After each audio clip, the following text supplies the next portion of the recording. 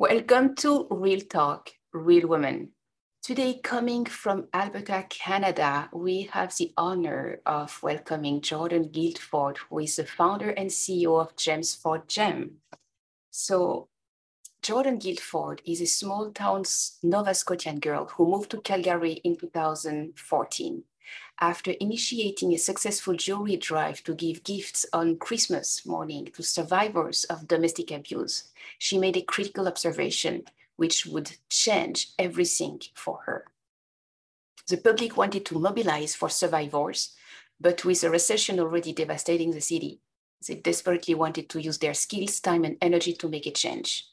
This led to Jordan creating a national charity called Gems for Gems, focused on bringing an end to the cycle of domestic abuse in collaboration with the public.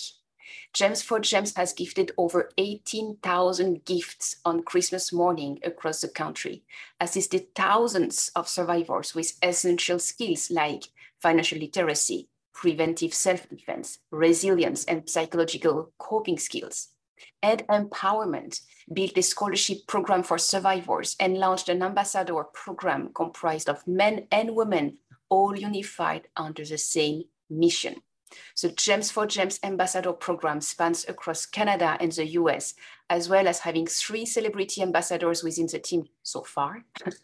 Most recently, Jordan and her team at Gems for Gems have launched Hope's Cradle.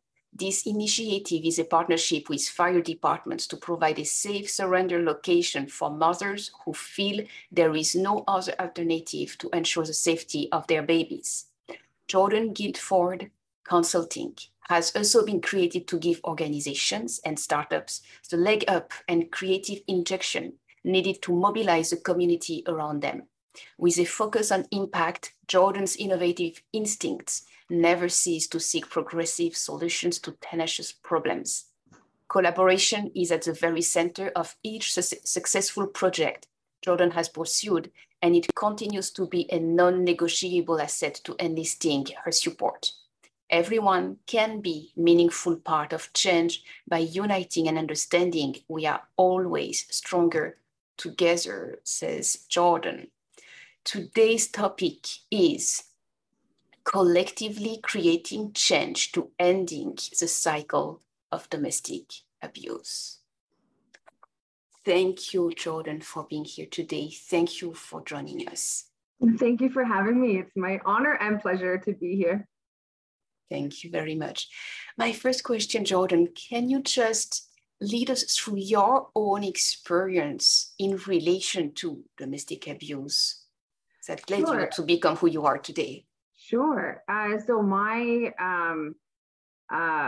childhood up to the age of 10 was pretty storybook. Like it was lovely and happy. And then as I entered puberty, I started showing up, I guess, differently. I hit puberty early and started showing up a little differently to some of the men around me. And by the time I was 14, there was significant abuse that I had already experienced. And then a few other times, more significant abuse until I was about 18 and a bit. So it honestly devastated me. I relied heavily on throwing myself into school and I was in hyper achiever mode. So in every possible competition and sports and in school and in everything, public speaking, anything I could do, even showing animals, I just threw myself into what the things that gave me mini highs, because my reality inside and right under the surface was filled with a lot of sadness and fear. And I was devastated right underneath the surface. So I really put a lot of time and energy into covering it up, not just for the world, but for myself as well. So that really, honestly, that lasted until I was about 20. That was my main form of coping. And then I kind of fell apart for a few years. Thankfully I had started dating the man that would become my future husband. when I was just before I turned 19. And he was a saving grace for me, to be completely honest. He was just so kind and so steadfast and rode through every single storm with me. So by the time I was about 24, I started to come out of it. And then we got married at 25, and 26 and 27, I had babies back to back. And then we moved to Calgary. So this was all happened before in Nova Scotia. And then when we moved to Calgary, it was like the land of plenty. I had never been exposed to on such a widespread of success and of having. When I was growing up, I didn't have heat, hot water, and food often. But it was a really weird situation for me because I was on a full scholarship to my high school, which was a private school. And so I had a very much kind of a dual life, which really mirrored the duality that was going on inside of me as well. But then when we moved to Calgary, I was just blown away. I thought everything was amazing, from literally from anything, from the gyms to even the schools. Everything was beautiful and it was amazing to me. But the first Christmas, I was invited over to a dinner party with a group of ladies, and they were all talking about the different initiatives that they supported in Calgary, all centered around children, which I think is wonderful. But the notable absence of any programs for mothers was, I definitely took note of it, because for me, I saw my mom struggle, and I witnessed all of it firsthand. So I asked the women if there was anything for the mothers, and they said, oh, not that they knew of. And I told them a story about when I was 14 years old. We had, like I said, very, very little, but my grandmother would give us $20 each to be able to go to our church bazaar at Christmas time and buy Christmas gifts for each other. And it might sound super menial, but for us, it was all we knew, and it was fun. We loved it. We knew we would buy toques and mittens and socks, and we knew who knitted them, and we got excited to pick out the patterns. And anyway, this specific Christmas, because I was at a different phase of my life, I had started to see my mom in a different context. And my dad wasn't around. He wasn't abusive, but he wasn't around. And I just started recognizing that my mom didn't have someone to get excited if they were going to hold her hand or kiss her or anything like that. I was just looking at it through the eyes of a new teen. And anyway, so I spoke to my brother and my sister, and I asked them if they would like to pool their money together to get mom something special that year. And they did immediately. So we went to the store and we picked out a little bracelet, and it looked like leaves woven together, and it had what we thought were diamonds, definitely plastic, but it was pretty and it was sparkly, and we were so excited to give it to her on Christmas morning. But when she opened it, she started bawling and just left the room. And we were mortified, absolutely mortified. I thought this beautiful plan had done something awful. I didn't understand. All of us didn't understand. But when she came back, and I have no idea how long it took, but felt like forever. But when she came back, she had done her hair, done her makeup, and put on her best clothes. It chokes me up even still, because I remember it so clearly. She sat us down and she just told us that this little bracelet had put her back on her own radar. And just such a simple thing. And I told the ladies this story at that dinner party, and I just had a little bit of a light bulb moment. And I was like, I'm going to do that. I'm going to collect gently used jewelry, so like new jewelry from women in the public, and clean it and package it. I package them in packages of 3 to 5 items. And this is what started our first jewelry drive. And I had only 3 weeks to be able to do it before Christmas. And I wanted to give it on Christmas morning the same way we did it for my mom. And within 3 weeks, the Calgarian women rallied to the point where we were able to give packages of 3 to 5 items to 436 women. It just blew me away. And it was an enormous success. We had one place that we were collecting from. And as soon as it was finished, I was like, well, I'm definitely doing that again. But the thing with the jewelry drive is that because so many people were involved in the donation, a lot of people wanted to continue their involvement. So it kind of went like that every single year. We just started getting more and more people who wanted to be a part. And instead of turning people away, I just kept expanding it. And as I expanded and we had more people, I started looking a little further into into what was missing essentially in our community with survivors of domestic abuse. So I saw an opening for our Thrive program. So that's the one focused on preventative self-defense, financial literacy, resilience, and psychological coping skills. And then as we started moving forward through that, a lot of the same questions started coming up. Like when we were talking about self-defense, women would ask, what happens when I'm cornered? What happens when I've been hit already? What happens when there's so much blood I can't see? And stuff like that started coming up a lot. And what I realized was, even though women were on the outside of the abusive relationship, they were planning on going back, and they were trying to find the safest way of doing that. And so when I understood that, I was like, we have to be able to do something else to be able to make it feasible for women to stay outside of the relationship. And that's how the scholarship program was created. And our scholarship program funds full scholarships. So they're $12,000 each to trade schools, so that women can be in and out in about around a year. And it's been incredibly successful. Every single one of our graduates are independent business owners now, looking after themselves and their children, which is just so exciting. And yeah, our ambassador team continues to grow, and we've launched Hope's Cradle, as you mentioned, and it's been really great and a really wonderful place for the community to be able to come together collectively, men and women, to be able to create the change that we're trying to create. So it's been an amazing ride, and we're just getting started compared to where we want to go. So that's amazing. So what is the vision if you're just getting started compared to where you want to go? What's the vision? Well, one of the things that we really want to do, which has been my dream from the beginning, is I want to be able to create what we call a GEMS house. And I want to be able to have it be a place where women can live with their children, go to school on site, specifically aesthetics, because that's been the most popular scholarship choice that we've experienced so far. And then I want to be able to have a spa there so women can live, learn, work. And when they graduate with the education, obviously, the working experience, but then also a nest egg, so that they can go and they can afford a car, they can afford first and last month's rent, and all of that. Yeah, that's the big goal, which I'm really excited about.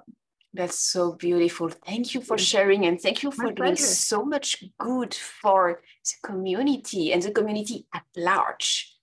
It's not just a little town. It's like everywhere.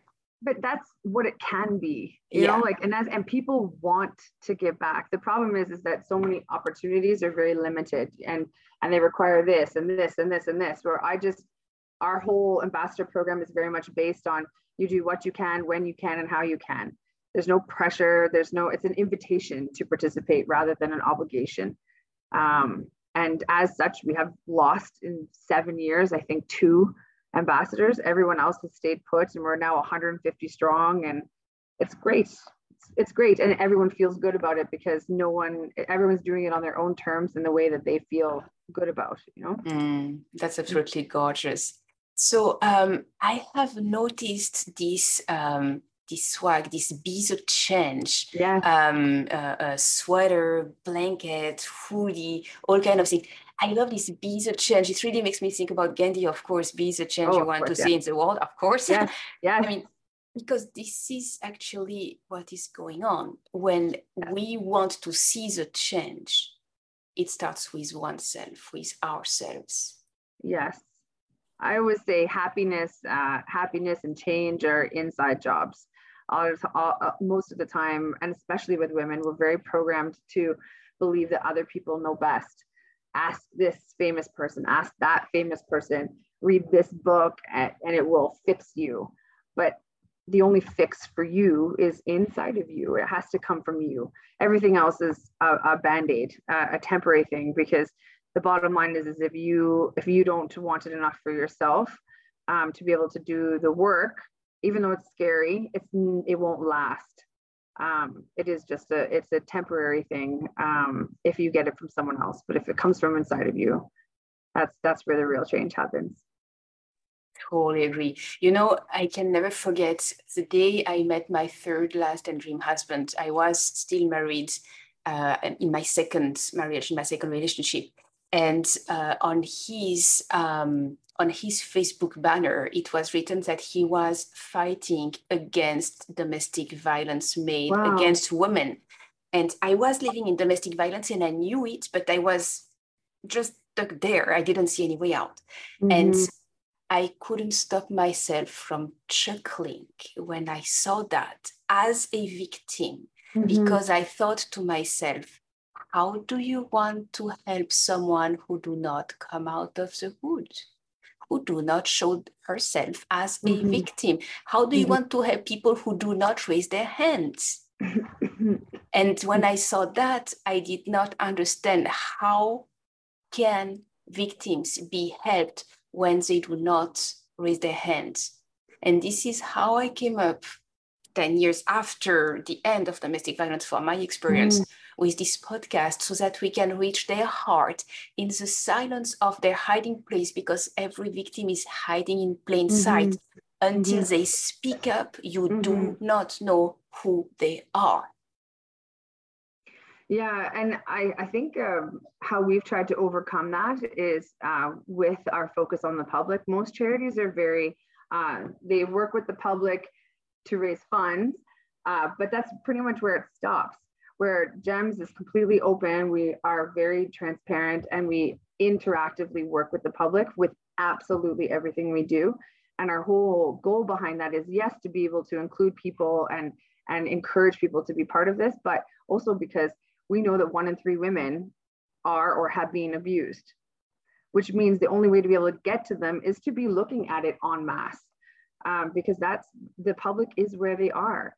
You know, they're in the grocery stores, they're at the library, they're everywhere we are. So if you focus only internally, then you're only getting the like when it's already boiled over, or the particularly brave ones or whatever. But what about the rest of the people? What about the other people who, another big thing that we do is we use the term domestic abuse as opposed to domestic violence.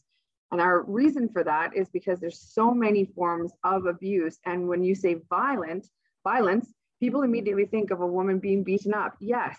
And the truth of the matter is that that is one portion of the big picture. Yeah. And the other thing too is that most women who have been emotionally abused and physically abused wish it was all physical. Because you can heal from that differently. Exactly. Yes. Within 10 days, you do not have a bruise, it's over. Yes. But inner wounds, like emotional wounds, like narcissistic abuse and all these things, it takes to really look at it and really address it to heal it. It does not heal by itself. This is why I was always telling people, you are really, really hitting up for a slap. Seriously? I mean, come on, there are things so much more bad than that. Oh, totally. And I think also too, it's the way you look at how those scars manifest, or how those wounds manifest. For instance, when it's very easy to see, or say a stab, okay? If you get stabbed, everyone assumes there will be a scar, okay? And if you think about that, you know there will be a scar on the surface and there will be a scar internally wherever the blade went.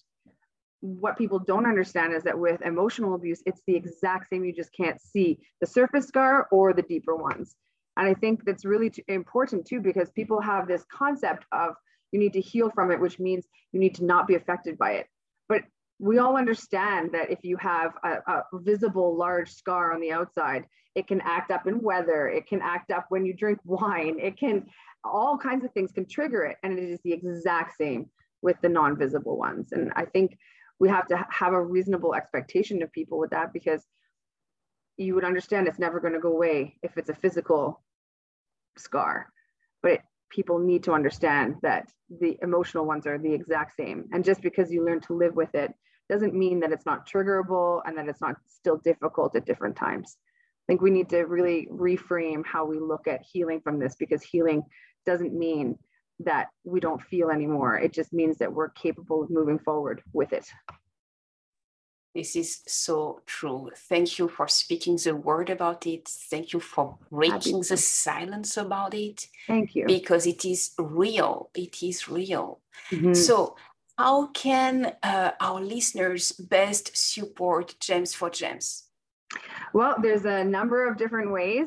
You can definitely go to our website and learn about GEMS, which is a huge help. Just even circulating the word is just tremendous, because that's how we reach the survivors and the current victims, as we mentioned earlier. Our swag store, 100% of the proceeds go directly towards our initiatives. So that's another way to support. We are a registered charity, so you can also make donations on our website, which you get a tax deductible receipt immediately sent to you through Canada Helps, which is great. Yeah, and then just following us, honestly, following us on social media and sharing our stuff is a huge help, because again, it's the same thing as the virtual word of mouth, and that helps enormously. So you guys, you know exactly how to do it. Yeah, well, we have a good system in place now. Exactly. So in the description of this episode, there is all the details, all the link, everything to make sure that all the letters, all the spelling is done right, and that if there is anything that changes, we can always update it, and it's just perfect. Beautiful. Thank all right. You so much. Thank you very much. Thank you, Jordan, for coming up, speaking up, sharing not only hope, but really life, more than hope. And that is just gorgeous. Really commend you for that. And all the team behind you. That's the thing, right? I could never and would never have even attempted to build out what we have by myself. I am incredibly fortunate with our board of directors and their ambassador team and the community that continues to rally around us. So it is a definite collective effort, and it's a living proof of what's possible when people work together. Absolutely gorgeous. Thank you, Jordan, and I look forward to talking with you again. Likewise. Thank you. Bye-bye for now.